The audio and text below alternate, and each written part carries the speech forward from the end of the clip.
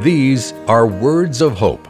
Surely goodness and mercy shall follow me all the days of my life, and I shall dwell in the house of the Lord forever. Psalm 23 is a beautiful vision of a lifetime of spiritual formation. We learn to live simply and within our means, the spiritual discipline of simplicity, because our shepherd will see that we have what we need. We learn to live within margins and without anxiety, as the shepherd leads us to green pastures and still waters.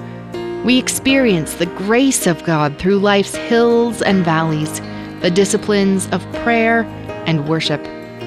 Our lifetime of training prepares us for life in the eternal kingdom. Receive our free Words of Hope daily devotional email at woh.org/radio. That's woh.org/radio.